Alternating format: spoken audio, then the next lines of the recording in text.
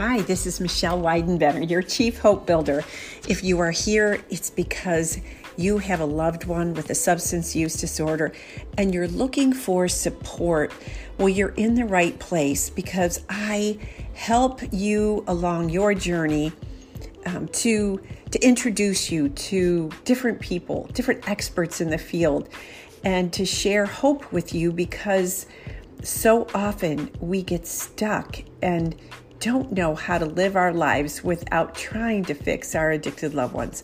So I am the author of Moms Letting Go Without Giving Up, 7 Steps to Self-Recovery. And recently I will be launching Unhackable Moms of Addicted Loved Ones, closing the gap between havoc and hope. This is a 30-day program that can help you go from havoc to hope and learn how to take charge of your own life. Think of it as a leadership book for moms who are in the same situation that I've been in and out of for so many years. Please find my books at Amazon or anywhere that they are sold. If you would like to join us in a private Facebook group, you can find us at Moms Letting Go in Facebook. And if you'd like to join us in the tribe for more sisterhood and support, just go to Teachable. That's momslettinggo.teachable.com and find us there. But regardless, you're in the right place right now, and we want to encourage you on your hope journey. We want to be here for you. I have a group of care team members who are all where you have been or are today. So we want the best for you. God bless, thank you, and welcome.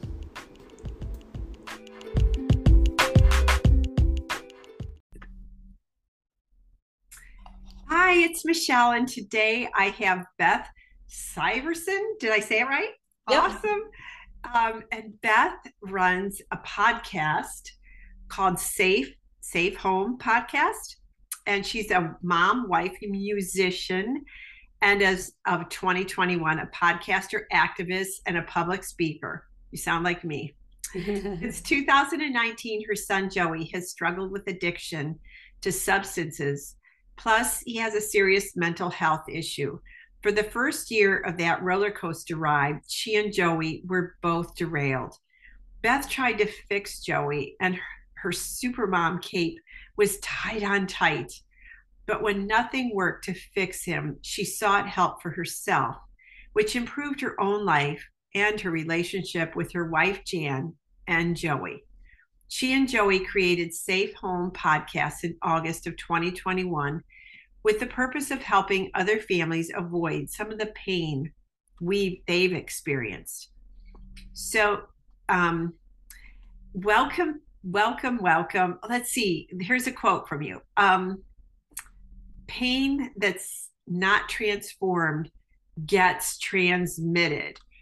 We are trying to transform our pain into practical guidance for other families with struggling teens.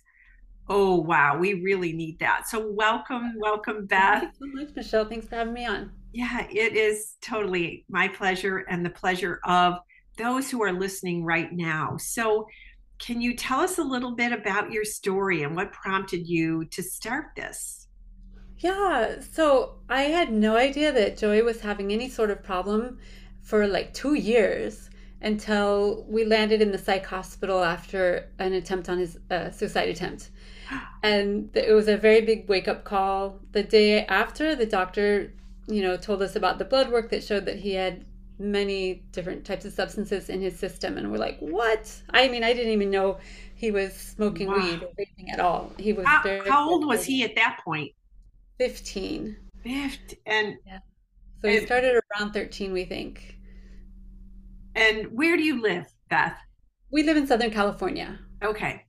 So what prompted you then to even get him? Oh, his attempt at suicide. Yeah. So prior to that, you had no knowledge that he was not feeling well with anything that was going on in his life. Wow.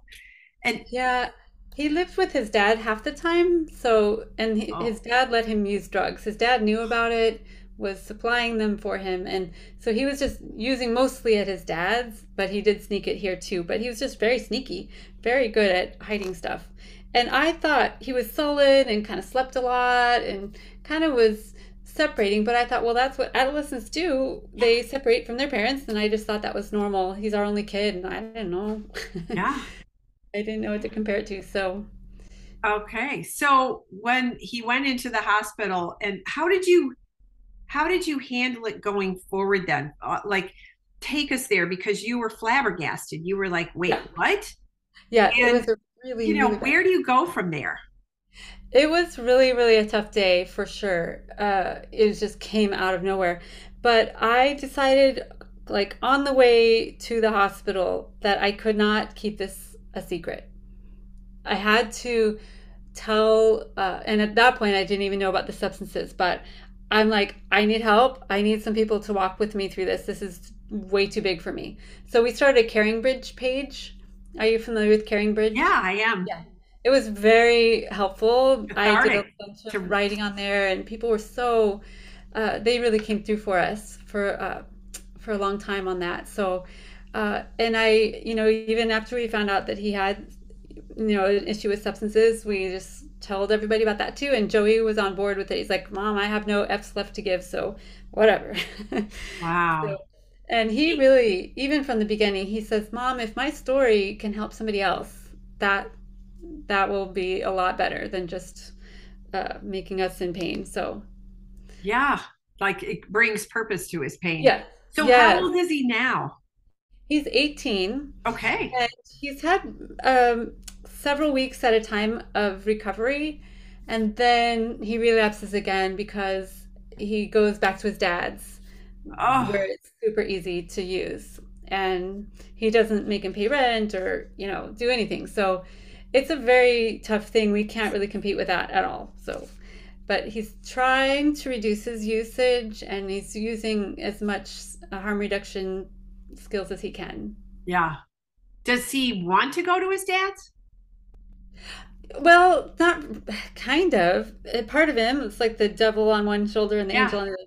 He knows that his dad is emotionally abusive. He knows it's going to be literally impossible to be sober living there. And yet, the substance user Dad. part of him is like, well, dang it, this is super easy. Why not Right. just stay here? So he's got a big battle on his hands, and I've realized that I can't do anything about that. He's going to have to figure out some way. Unfortunately, it's incredibly expensive to get an apartment or anything around here. It's like $2,000 for one bedroom around here. So I don't, it's going to be hard for him to get out of his dad's house, Yeah. on his own, but that's kind of the situation he's in right now. So So are there sober living options? there are, he's not interested in being sober at this point, but Okay. if he ever is, we've told him we would help him get into a sober living, like pay for the first month or the whatever fees to get in. I'm particularly interested in the Oxford House model. Are you familiar with the Oxford A House? little bit. Yeah. I heard about one in our area once upon a time. I don't know if we still have it though. And somebody Hmm. said they wanted to recover. They were recovering from substance use disorder, and he was all about bringing the Oxford House. But will you tell us a little bit about that so others Yeah. know? Yeah, just a little bit what I know, but go Google him, Oxford House. But I think, a global thing. But the thing about it is that each house is owned and operated by the people who live in it. So it's not a commercial thing. It's a nonprofit, and it's because there's a lot of sober living places that kind of just take your money and don't care what your kid does at the place. So this place, it's all about everybody is responsible for their own stuff. They all share the rent, which tends to be a lot less than other sober livings that are for profit.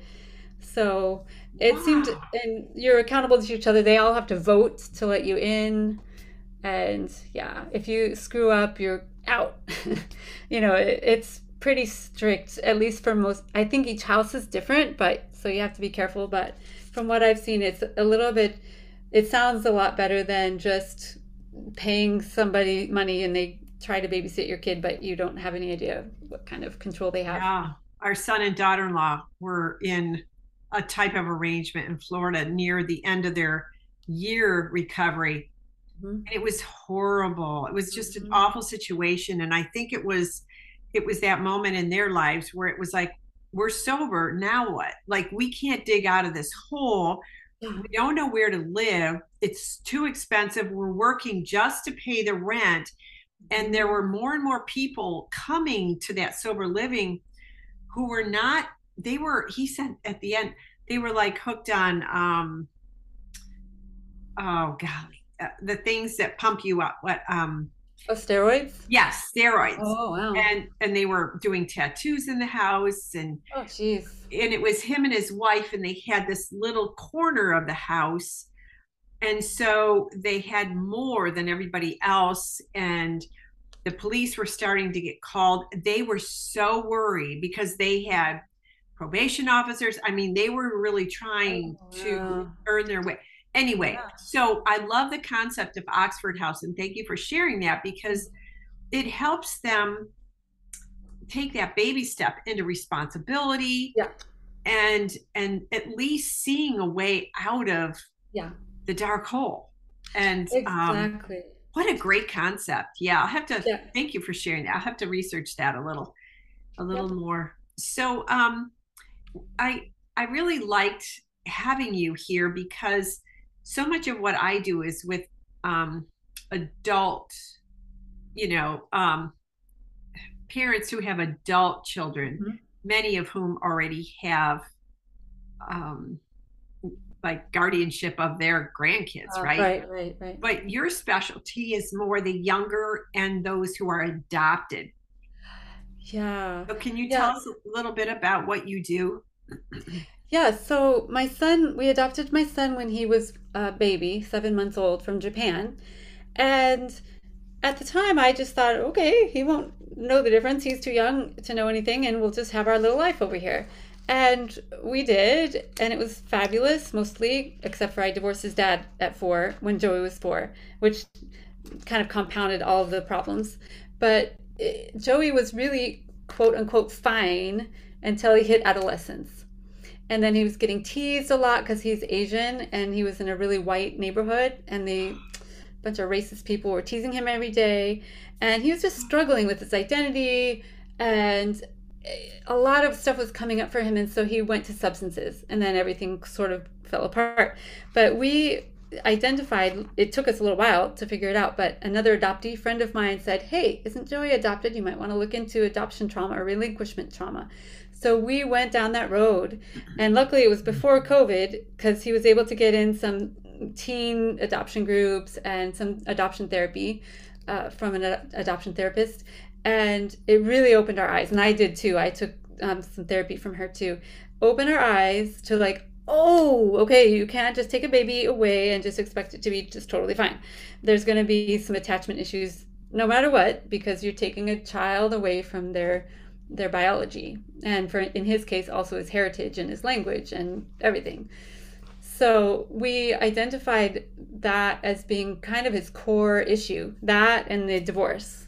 And so we're trying to help Joey deal with these deep issues that most grown-ups don't even want to get anywhere close to. Yeah. But my son is so wise, and I think he's an old soul, and he's doing the work of going into that tender spot and figuring out how to find healing for that relinquishment trauma.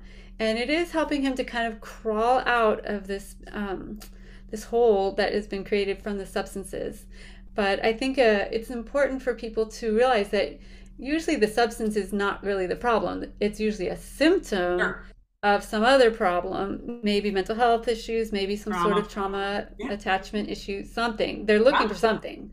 So that's what we figured out is primarily is his issue is the relinquishment trauma.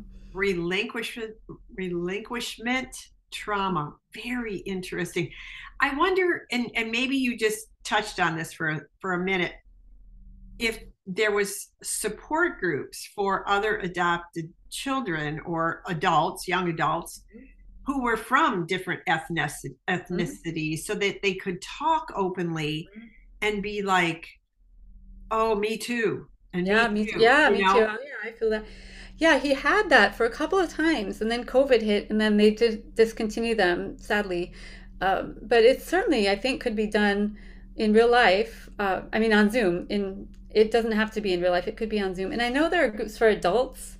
I don't know if anyone's familiar with Adoptees Connect, is for adult adoptees, but there's nothing that I know of for adolescent adoptees. But I hope to make one day. I'm Well, going. or encourage him. But yeah, I encourage him when he's sober. Yeah, he would be really great at that to facilitate a group like that. But And maybe I'm to empower him to just plant the idea in his head. You can tell yeah. him I said that. He doesn't know me. Well, I was talking to this lady today, and she was saying, Yeah, hey, maybe your son could do this, right? Because yeah, this new generation, there's going to be the metaverse. And yeah. where I imagine this, okay, so I'm just of this creative mind, but imagine those 3D glasses, Mhm, and you go into this community with other adoptees, mhm, and you're sitting at the circle and everybody's talking about their life experiences, uh-huh, right? mhm, And you feel connected and you feel understood and not judged, mhm. and you didn't even have to leave your home.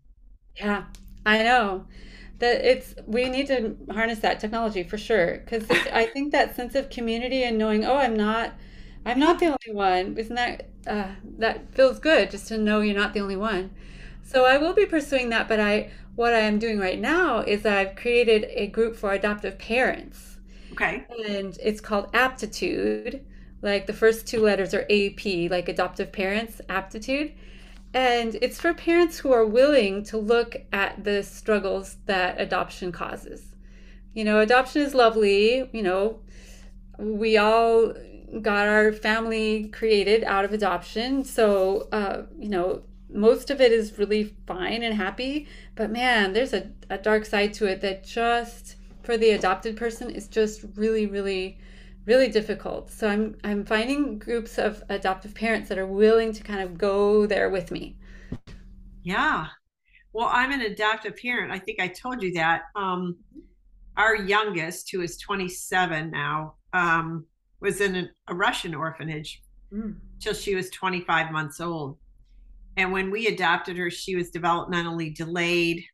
She was only 16 pounds. She could hardly walk. Whoa. She was just Oh very tiny. my goodness. But she's real. I mean, she's barely 5 foot, 95 pounds now, and her shoe size is like a 2.5 Oh my children. gosh. So she's petite. But you don't know that. I mean, when you adopt them, you're like, holy Mhm. moly, she's really delayed, right? Oh, okay. But she still was. But thankfully for us, I don't, we never, I believe that she suffered trauma Hmm. because she would be in situations and it was like she would smell something and then she would get really hot and then she would be like, oh, it feels so good. And then run to the bathroom, like maybe she was going to vomit and lay on a cold floor. Oh. How old was she when she would do that behavior? Hmm, probably elementary age. Wow. And we went to visit her friend one time in a hospital. And I had to take her out of the room, and I mean, she practically passed out in my arms. Wow. So there was a time when I was in the States and she was in Russia, and they went to measure her because we just wanted to know like how developmentally delayed. Mhm. And we told them it was just because we wanted to know what kind of clothing to bring. We didn't want to insult anyone. Mhm. So they came back and communicated via, email or something at that point and said, no, she had a cold and she was in the hospital. So she wasn't there when they went. Well, Oh, in Russia, even when they get a cold, they just send them to the hospital. whoa. So you can imagine a toddler, between, I don't know, she was probably just 18 months at the time Yeah. in a hospital by By herself. yourself. Oh. Yeah. Now, but she has no, of course, recollection of any of that. She just got married. He adores her. She asked about, her family. We shared all the information that we had. She never really got that curious about, and it was this. I used to think that if all my kids, because the older two are biological, and then we adopted her like years later, so there's a 15 years difference and 11 years different. Oh, wow. And her her history that we got was that her mom lost guardianship of her own children because of alcoholism.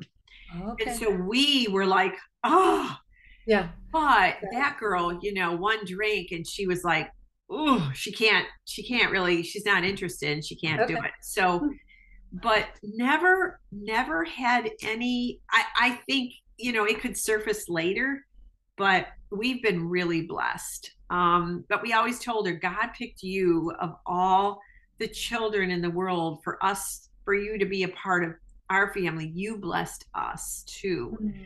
And so, not that you didn't tell, your son Joey that, but I don't know. It's just weird how some kids are. It's easier to accept, but I've got to believe, and I bet you know this, what the percentages are of feeling lost versus feeling okay with adoption. I don't know. I don't know that, but I know that there is a very wide range and everyone deals with it differently. But I do know that there's something like a 40% higher rate of residential treatment centers and suicide attempts and that kind of thing, jail, for adopted people. It's an extraordinarily large number. So. Wow. And sometimes they might not talk about it or, bring it up like, oh man, I wish I knew my birth mother, because it's buried so deeply within them. Or sometimes, I don't think this is the case with you, but sometimes they don't want to offend their adoptive parents. Right. By bringing it up. Sure. Yeah, she said to me one time, I must be like my biological mother because I'm nothing like you. Oh. But we laughed about it because it's true. Yeah. It's okay. Yeah. But sounds like you're really open, which is great. Yeah. So, but okay. So, on your podcast, tell us a little bit more about. Do you interview people every week? Is it twice a week? And what can people hope to learn from? Yeah. So we have a weekly podcast. Joey used to be on it at the very beginning. He was on about 6 or 8 episodes and then he relapsed. And I said, what do you want me to do with the pod? And he said, I want you to keep it going, Mom, and I want you to talk about relapse. So we have a couple of episodes about relapse, one of which is him in relapse talking to me, which I think is one of my favorite episodes. It's really sad. It's a sad episode, but I think we don't hear from our relapsed loved ones that are in addiction, and I think they have a voice that needs to be heard. So so that one I'm kind of proud of, and maybe help people realize that they still can talk to them. They're still there. They're still humans. And to continue to develop that relationship, even if they're not as sober as you wish or whatever. That's so, we talk about addiction quite a bit. We also talk about adoption. We talk about mental health, and we talk about diversity. My wife and I are gay, and we are really prominent supporters of LGBTQ people plus neurodiverse people, and just kind of bringing awareness to all sorts of different kinds of ways to be human. So those are the main topics. Wow. Those are heavy. Yeah, heavy. I'm just curious. I have a TED Talk coming up October 1st. Ooh, and if you applied for a TED Talk, what would your TED Talk be about? And this is, for those listening, I'm just putting her on the spot right now. But because you have so many passions, like, what would it be about? I think, and I would love to do a TED Talk. It's kind of on my big bucket list. I would love to do a TED Talk about how to have a positive relationship with your child, even when. Even when. ... Oh, wow. Yeah. Okay. I'm hoping that you can find value in mine. Mine is how connect to your addicted loved one with peace. Oh, lovely. Something like that. I don't know the title if it's in gold yet. So I share the Peace Way to Listen, and it's an acronym, PEAC. Oh. So it's just really about actively listening without judging or without trying to fix and that kind of thing. But I recently applied for a second one because that's what happens. You start getting motivated and really say something more. Yeah. And I think for me, it's now I'm more passionate about the model of care. And even when you're talking about, Joey, he needs a place to go to. Well, where is that? Yeah. Where is the team approach to this problem? And there isn't, it's broken really bad. And I just can get really fired up about that in so many different ways. So that would, anyway, so I just kind of got off the subject, but it does tell us something about you and where your heart is. Yeah. And that is, it's so loving to hear you, even though your son is in active addiction, you're finding ways to connect. If he had a heart condition, if he had diabetes, you would be right there with him. And if he chose to have a candy bar and then take a shot of insulin, or I don't know how that works. Exactly. You know what I mean? Like, we can't control what they do. And we wouldn't just shut them out and love them. Yeah. Absolutely. I'm right on the same page as you, for sure. Yeah. So any other anything else you'd like to share with us? What's something that most people don't know about you? Oh gosh. Oh golly. Well, the other half of my life, I'm a musician. Oh, That's what I've done my whole life. So this whole podcasting thing is a whole new thing from last year. But yeah, my music life fills me up. And I love, here's something most people don't know is I'm a taiko drummer. I picked that up after Joey sort of fell apart, and I needed something for me to create peace for myself.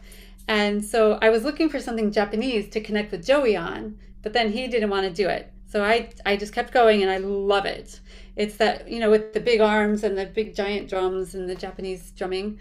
It's so fun. What did you call it though? Something drumming? Taiko, Taiko.